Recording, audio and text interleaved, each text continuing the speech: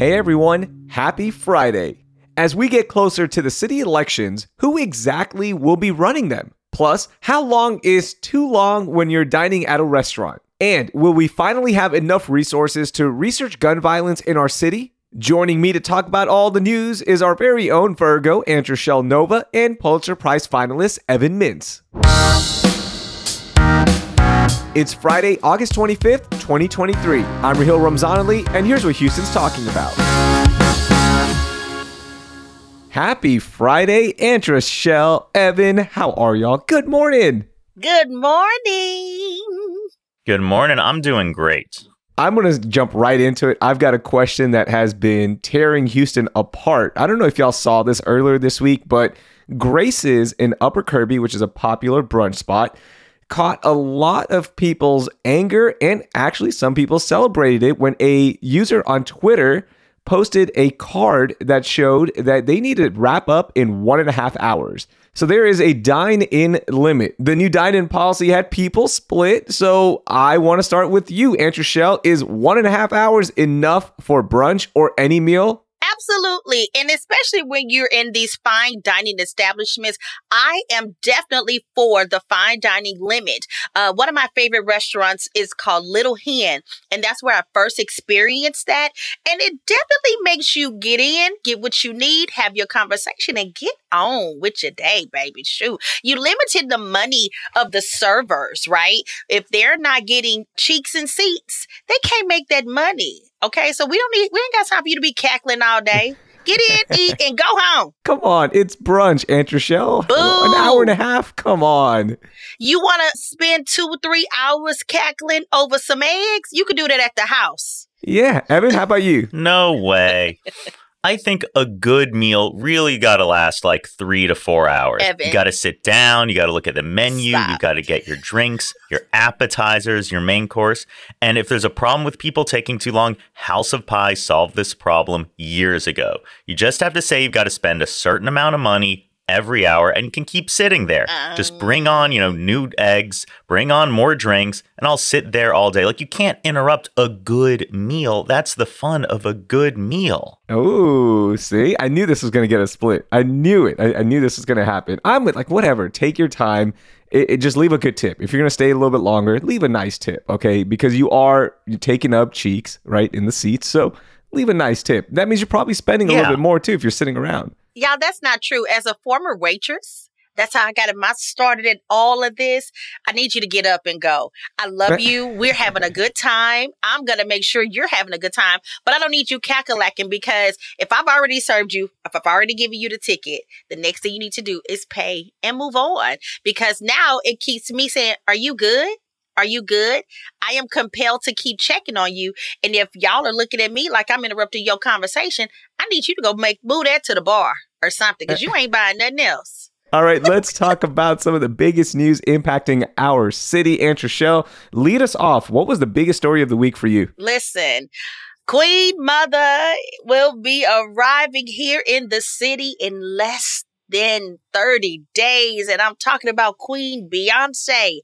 Queen Beyoncé's Renaissance tour will be arriving here, actually for the September 24th stop, 30 days from today. And the 23rd spot is 29 days away. And the city is going crazy, but not just going crazy because Beyoncé's coming. They're going crazy because the cheapest seat in the house is $400. Ladies and gentlemen, if you want to see the Queen, you better have made sure you had your coins in a row. Now, it's a good time. It's going to be a grand time, but it will not be for anything less than $400. Oh my goodness. And now, have you not seen, guys, that Queen Beyoncé, because it is officially Virgo season, and we know that Queen Beyoncé is a Virgo, she wants everyone to celebrate in their finest silver metallic garments. So therefore, she can be surrounded by a disco ball array of colors. And I said, well, this is what has the city in an uproar, because the Queen is coming. She has given out a dress code, and you got to pay to play at the Renaissance tour. I will fight back on this a little bit. I think you can wait until the day of and find cheaper tickets, because what usually happens on the resale market, people panic because they're going to be like, oh, I just need to get my money back on this. And I think that 400 number will drop significantly. We've seen it on other tours as well, where you just wait the day of. But look, you're playing a game of chicken at this point. So if you want no stress and you just want to get in, pay that 400 right now, buy that resale ticket, or just wait as we get closer to the concert. I think that number will drop. Absolutely, Brahia. We have seen on TikTok that the Renaissance concert goers are there and they are waiting. They're hitting the refresh button. Now, did I add these $400 tickets are in the nosebleeds? Okay. I don't believe you need to pay $400 to sit up in the heavens. Okay. You don't. That's not a good seat. But I'm telling you, the nosebleeds for Beyonce is a good time. It is definitely a good time. Definitely a good time. Evan, how about you? What was the biggest story of the week for you? Oh, the biggest story of the week, I think, absolutely, was this Texas State Supreme Court denying Harris County's request to run the November election through the appointed elections administrator. During the last legislative session, Texas passed a law eliminating the office and forcing control of elections back to the county clerk, Tanisha Hudspeth, and tax assessor collector Ann Harris Bennett. Now, I've no doubt they'll do a good job, but there's just 2 months until early voting starts. You combine the potential for chaos with this quick change with the state's ability to take over Harris County elections, and you have a legal coup on our hands. And what really stands out to me is that it's not as if we have a long history of these elected positions running seamless elections. You know, you can look back at Stan Stannard when he was in control, and you had all of these scandals of millions of dollars worth of iPads sitting unused that he bought to run local elections, poll books that didn't work on election day, surprise multi-million-dollar rotating funds that he was running from license fees. It was bizarre. And 2012, tax assessor collector Don Sumners was sued for rejecting too many voter registration applications and refusing to provide information as to why. In fact, that year, 2012, during those primaries, the county posted erroneous election results. The lines were too long, and some elections were run on the wrong boundaries. You had people voting in elections they shouldn't have been allowed to vote in. And at the time, what did County Judge Ed Emmett say? Well, maybe we should just have an appointed elections administrator to run this, just like 85 other Texas counties, including most of the big ones. But here we are now, flip-flopping around for partisan reasons. It really is disappointing, and I hope our election is run well. If you are concerned about a well-run election day, I say stand up, go out and become an election volunteer judge. So what do you think happens? Do you think it's going to be a nightmare, or do you think people who aren't following this story right now, they probably won't even notice and they'll be able to get their vote in and move on with their day? That is my hope. You know, it's a city election. It's probably lower turnout than we're going to have in a presidential year. I think Tanisha Hudspeth has a lot of experience in the office and will hopefully do a really good job at this. But I think the state is also looking for excuses to mess with Harris County. You've got to be flawless when folks are looking to put a target on your back. Absolutely. Shout out to Tanisha Hudspeth and her team. I have high hopes and great faith in her ability. And like you said, Evan, she's a veteran in the game. She knows what she's doing. Mm-hmm. She can handle it. She can handle this. And I have faith in her. Now, put it like this. When she does it right, watch nobody say anything. But we'll make sure that we'll come back and report, and we'll give her props because she so well deserves it. I like that. Oh, absolutely. If there's a bias in media, it is for negative coverage. People don't get the attention they deserve for doing a good job. Absolutely. All right, my biggest story of the week, as students return to school in all districts, HISD, coming up on Monday, a new study found that students are still recovering from pandemic learning loss. So by measuring STAAR results, Good Reason Houston found that most districts saw a small improvement from 2022 to 2023, and only Spring Branch saw rates go back to pre-pandemic levels. Now, the test was fully online last year, so maybe that had something to do with it, but scores are barely getting better. Math scores were lagging behind reading scores, and nationally, that is the same trend with math versus reading. So, another thing to worry about for parents. I know everyone's stressed out about what's happening at HISD. People are worried about safety in schools across all districts, but now the STAAR results are showing that the kids aren't getting that much better right now because of the pandemic. I have so many things to say about this because, as we discussed, my child will be entering HISD on Monday. And I'm sad to hear that this is not getting better, right? I'm sad to hear these things, but who do you fault, right? Who do we blame? Do we blame the parents or do we blame the teachers? What do you do in this situation, you guys? HISD has been in the headlines so much recently. And I've got two big thoughts. One is that it's kind of disappointing how much of the debate isn't about student outcomes. It's about other things. It's about culture wars. It's about books in the libraries. It's not about whether we're actually teaching students what they need to know. But another part of it is that HISD is just so big, it's almost impossible to say any one thing about HISD. You have more than 500 schools. There is no HISD. There's a bunch of individual schools, and I imagine some of them are up, some of them are down. It's hard to get some sort of overarching picture that can really be useful to you when you have such a massive organization. And Trishelle, for your son, this would be a good case of figuring out because he is starting kindergarten. He's not going to take this test until third grade. My daughter will be taking this test for the first time because she is a third grader and she started kindergarten during the pandemic. So I want to see how she does on this test, even though she's been in school for the last 2 years, face to face, all that good stuff. But for your son, he is just going to be face to face, right?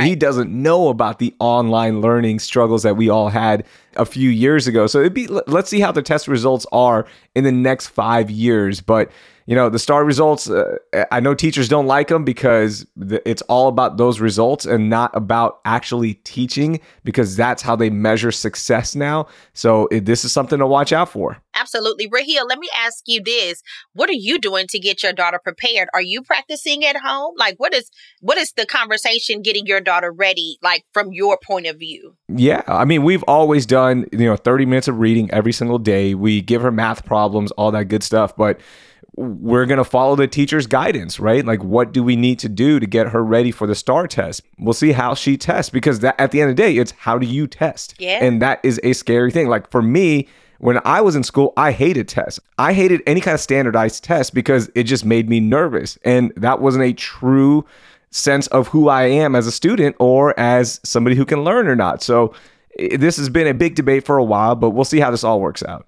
Now, I think you're really onto something. My wife likes to tell this story about when she was little, kindergarten, first grade, and she had trouble with fine motor skills. She tried to take tests and just couldn't write down the answers. Her fingers weren't working right. They thought, maybe does she have developmental issues? And then one day the teacher decides to ask her the questions and just have her answer out loud, and she aces it. Mm-hmm. Some students it's those weird aspects of test taking, of sitting down, of writing down your answers that they struggle with, not knowing the answer. Yeah, absolutely. All right, Aunt Trishelle, let's talk about the most overlooked story for you. What do you got? Listen, I don't know if it's overlooked, but it's definitely something that you need to know. If you are paying attention, you will realize that all of my stories have one thing in common. It's Virgo season. And this brand is asking for anybody who was born September 9th, 1999 to redo their birthday, and they will pay them $9,999. Yes, there is a liquor company called 99 Brand, and they are offering the fans a chance to do a 21st redo birthday pass. It's called Party Like It's 1999 Sweepstakes. And ladies and gentlemen, it opens today and runs all the way through September 7th, and the winner will be notified on their birthday, because they saying, how cool would it have been for someone to celebrate their birthday on 9/9/99, right? But it was beyond their control because they were born that day. Now, I have an issue with this, and let me tell you guys why. My birthday is September 9th, 1980. What they gonna do about me? Hey, why don't you apply? Just apply and just say it was 1999. Listen, I'm not gonna lie to the people, but I'm gonna tell them I need this party to redo it, because that was my senior year in high school, and that was a terrible day for me, because that was the year that I turned 19 that year. And I remember the MTV Awards came on that year, so I had to end whatever I was doing so I could be at home to watch the MTV Movie Awards that day. So yeah, I need a redo. That was my 19th birthday, but I need to redo. How would you redo your 21st birthday? I want to stick on that one. How would you redo it? I would Let me tell you how I redo it, because my 21st birthday was real low key. I had a drink with my mama. And that was like, I should have never done this, because she is a serious Christian, and that was not fun. And because she was like drunk off of a sip, and that was just not. I had a Joe's Crab Shack Shakerita because I wanted one so bad. I would totally redo it. I would totally party it up, like Airbnb mansion, the cars, the photo shoot, the bling.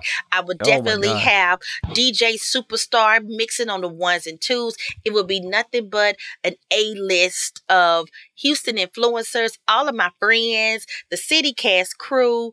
It's going down. Like, I'm going to have a full performance, right? It's going to be a full choreograph. I'm going to come through the ceiling. Do you understand? I'm going to fly through. If I had the chance to redo this, I'm going all out, because I didn't get that chance to do that when I turned 21, you guys. Hey, I'm just happy we get the invite, Evan. You and I will be there. Yeah. No, I'm excited. Raquel, what did you do for your 21st birthday? You know, I went to a restaurant in Austin. I was in school at UT, and there's a restaurant called Easy's, and one of my favorite sandwiches. I literally just went there, and then I watched a college basketball game because that was my favorite thing to do. Mine was super low key. So, I don't drink, so I didn't drink. It wasn't a huge moment for me or anything like that. It was just a low key birthday, just like what most of my birthdays are. Yeah, that sounds nice. Yeah. How about you? I was thinking of this. I don't even remember my 21st birthday, because my birthday is in the end of May. And so I was either just probably like studying for finals, or like school was already over and I was at like some summer internship. I don't remember. I remember my 22nd because it aligned well with like graduation. And so I had friends over and we went swimming and we drank like a giant tub of margaritas. Like, that was great. Nice. That's good right there. How about, let's stick with you, Evan. What was your most overlooked story? I think the most overlooked story is news that UTMB in Galveston is getting a $2 million grant from the CDC to study gun violence in Houston. Now, that might not seem like a huge project, just $2 million, but it is massive because for 25 years, Congress refused to fund this type of basic research into gun policy and gun data. Now, that changed in 2019, but it still isn't nearly enough. If you look at the top 20 causes of death in the United States, you almost have a linear one-to-one relationship between the number of people who die from it and the amount of money we spend on it. You look at sepsis and heart attacks and AIDS, but gun violence is way down there. We need to spend about $600 million over 5 years just to fill that knowledge and data gap. And this $2 million grant is an important step in the right direction. They're going to be collecting data on arrest records, on known gun carriers, and just generally try to figure out what are the underlying factors that influence gun violence. We need knowledge to help keep people safe. We need basic data and information. Otherwise, we're going to have policymakers just trying to implement policies that we know aren't going to work. Yeah, and earlier this year, Harris County did release that report on youth gun violence. And one of the big things, we had the writers of that report on the podcast, and they were just saying there's still just not enough data. And that is a huge thing. We need more data. We need more tracking of what's happening. So hopefully this gives us a better picture of what really is happening and what we can do. We really hope so. I know that at City Hall, Abby Kamen is trying to create some sort of dashboard for gun violence in Houston, but you can't just rely on data from law enforcement. You have to also look at data in hospitals, because not every gunshot ends up in a call to 911, but almost every gunshot ends up with somebody in a hospital. So you have to look at billing records, if anything, to figure out what's actually going on out there. It is bizarre, and hopefully this study at UTMB will help shine a light. All right, my most overlooked story, y'all sit back and help me understand this, okay? So this website, PestGnome, named Houston the 5th worst city for rats. Now, I know we're going to get your thoughts in a second that this whole thing was decided by a whole host of factors, but the one that stood out to me was that we were the dirtiest city. How does that make sense? We are not the dirtiest city. There's New York City. That is the dirtiest city. How is this possible? And are rats really an issue in the city? Shut up. Who lied to these people? Where are they getting this from? You're right, Raheel. Have they not thought about New York City? Listen, that's where Master Splinter comes from, the streets of New York, right? That's where he was homegrown. Houston ain't even in the top 10 when it comes to the rats. Like, what are they talking? I know. Evan, thoughts? That just seems odd. And maybe, we're comparing apples to oranges here. Like when you see a whole bunch of rats in New York City, they're not where they're supposed to be. You got a big crowded city. It's supposed to be people. You don't want a lot of rodents running around. In Houston, we got a lot more green space. People have their yards. If you've got like some rats living out in the grass, like more power to them. That's where animals are supposed to be. So overall, New York was number 1 for most vulnerable cities for rat infestation. Number 2 was LA. Number 3 was Jersey City. Number 4 was Philadelphia. Number 5 was Houston. And behind us, you got Newark and San Francisco. And Miami was on the list. They hating. They hating. Yeah, I don't get this at all. This is a hater. Let me tell you. Now, if they would have said roaches or cockroaches or flying roaches, I would have said, okay, I get it. We okay, you get it because it's hot. They're trying to hide. I get it. Show me these Texas rats. Show them to me. I want to see what they look like because y'all tripping. Our rats are laid back. They're just sitting on swangas. Yeah. Right. They be chilling. They chilling. They're chill. They're not bothering anyone. They ain't bothering nobody. They're just riding a slab. When I was in New York, I had to put like all my food in the fridge or in metal boxes or anything because rats would come in and get it. You don't have to deal with that in Houston. No. Like the rats are fine. Yeah, our rats are cool. We laid back. It's all good. All right, let's get your moment of joy, Aunt Rochelle. Have you guys not noticed what's bringing me joy? It's Virgo season. There's something about a Virgo, and not just about September Virgo, y'all. It's coming. It's Virgo season. I need everybody to move out the way and let us do everything. There was a meme that says Virgos think that God left them in charge, and he did. And he did. Listen, move out the way. Let us have this moment. It will be Libra season soon, and they will bring back the balance in all the world. But as for right now, it's Virgo season. You guys get ready to celebrate me for my birthday, September the 9th. It will go down in epic proportions. Enjoy your day. Congratulations. There you go. I had no idea it was Virgo season. Yeah, congratulations. It is Virgo season. Thank you, guys. I don't know what season it is. Are we in Virgo season right now still? Listen, Raheel, it started this week. Okay, focus. Focus, Raheel.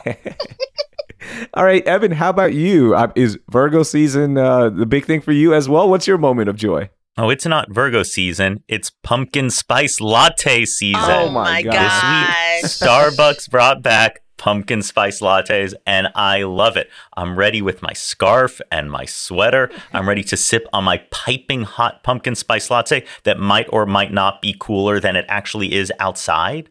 But that's fine.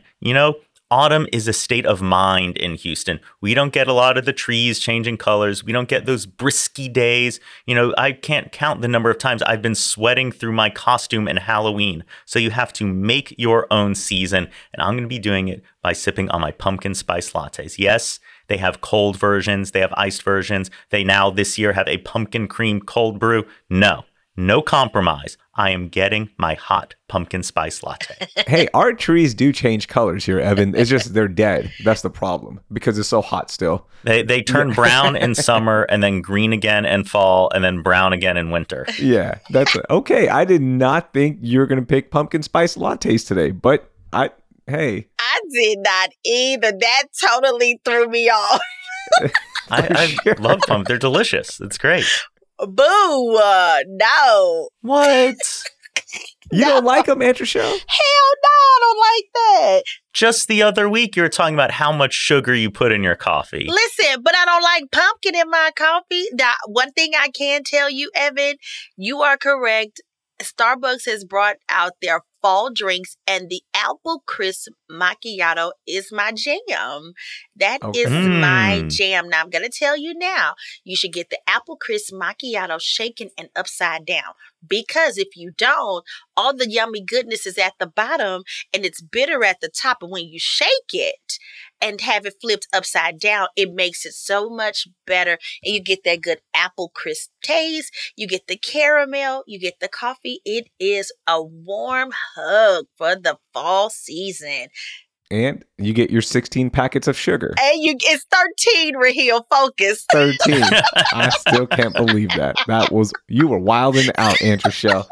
Okay, I'm going to end things with food as well. One of my favorite places in the city of Houston is celebrating its 25th birthday, El Bolillo, the best panaderia in the city. They've got all sorts of delicious desserts. The airline location is iconic, and you can get over 150 types of pastries.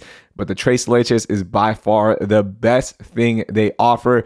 Every time I'm in that area, I have to stop by and get me some baked goods, some tres leches, and also just go and say hi to the people there because they're so awesome. And one of the cool things is they're run by the same group that runs Common Bond, which is, one of the fanciest bakeries.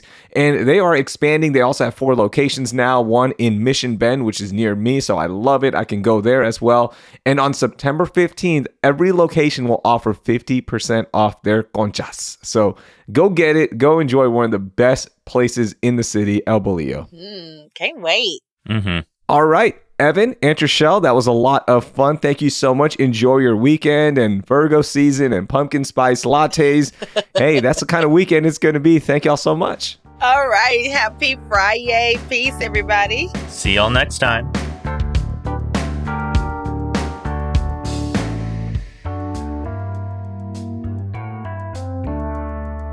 That was Aunt Rochelle Nova and Evan Mintz. You can find all of the links in our show notes.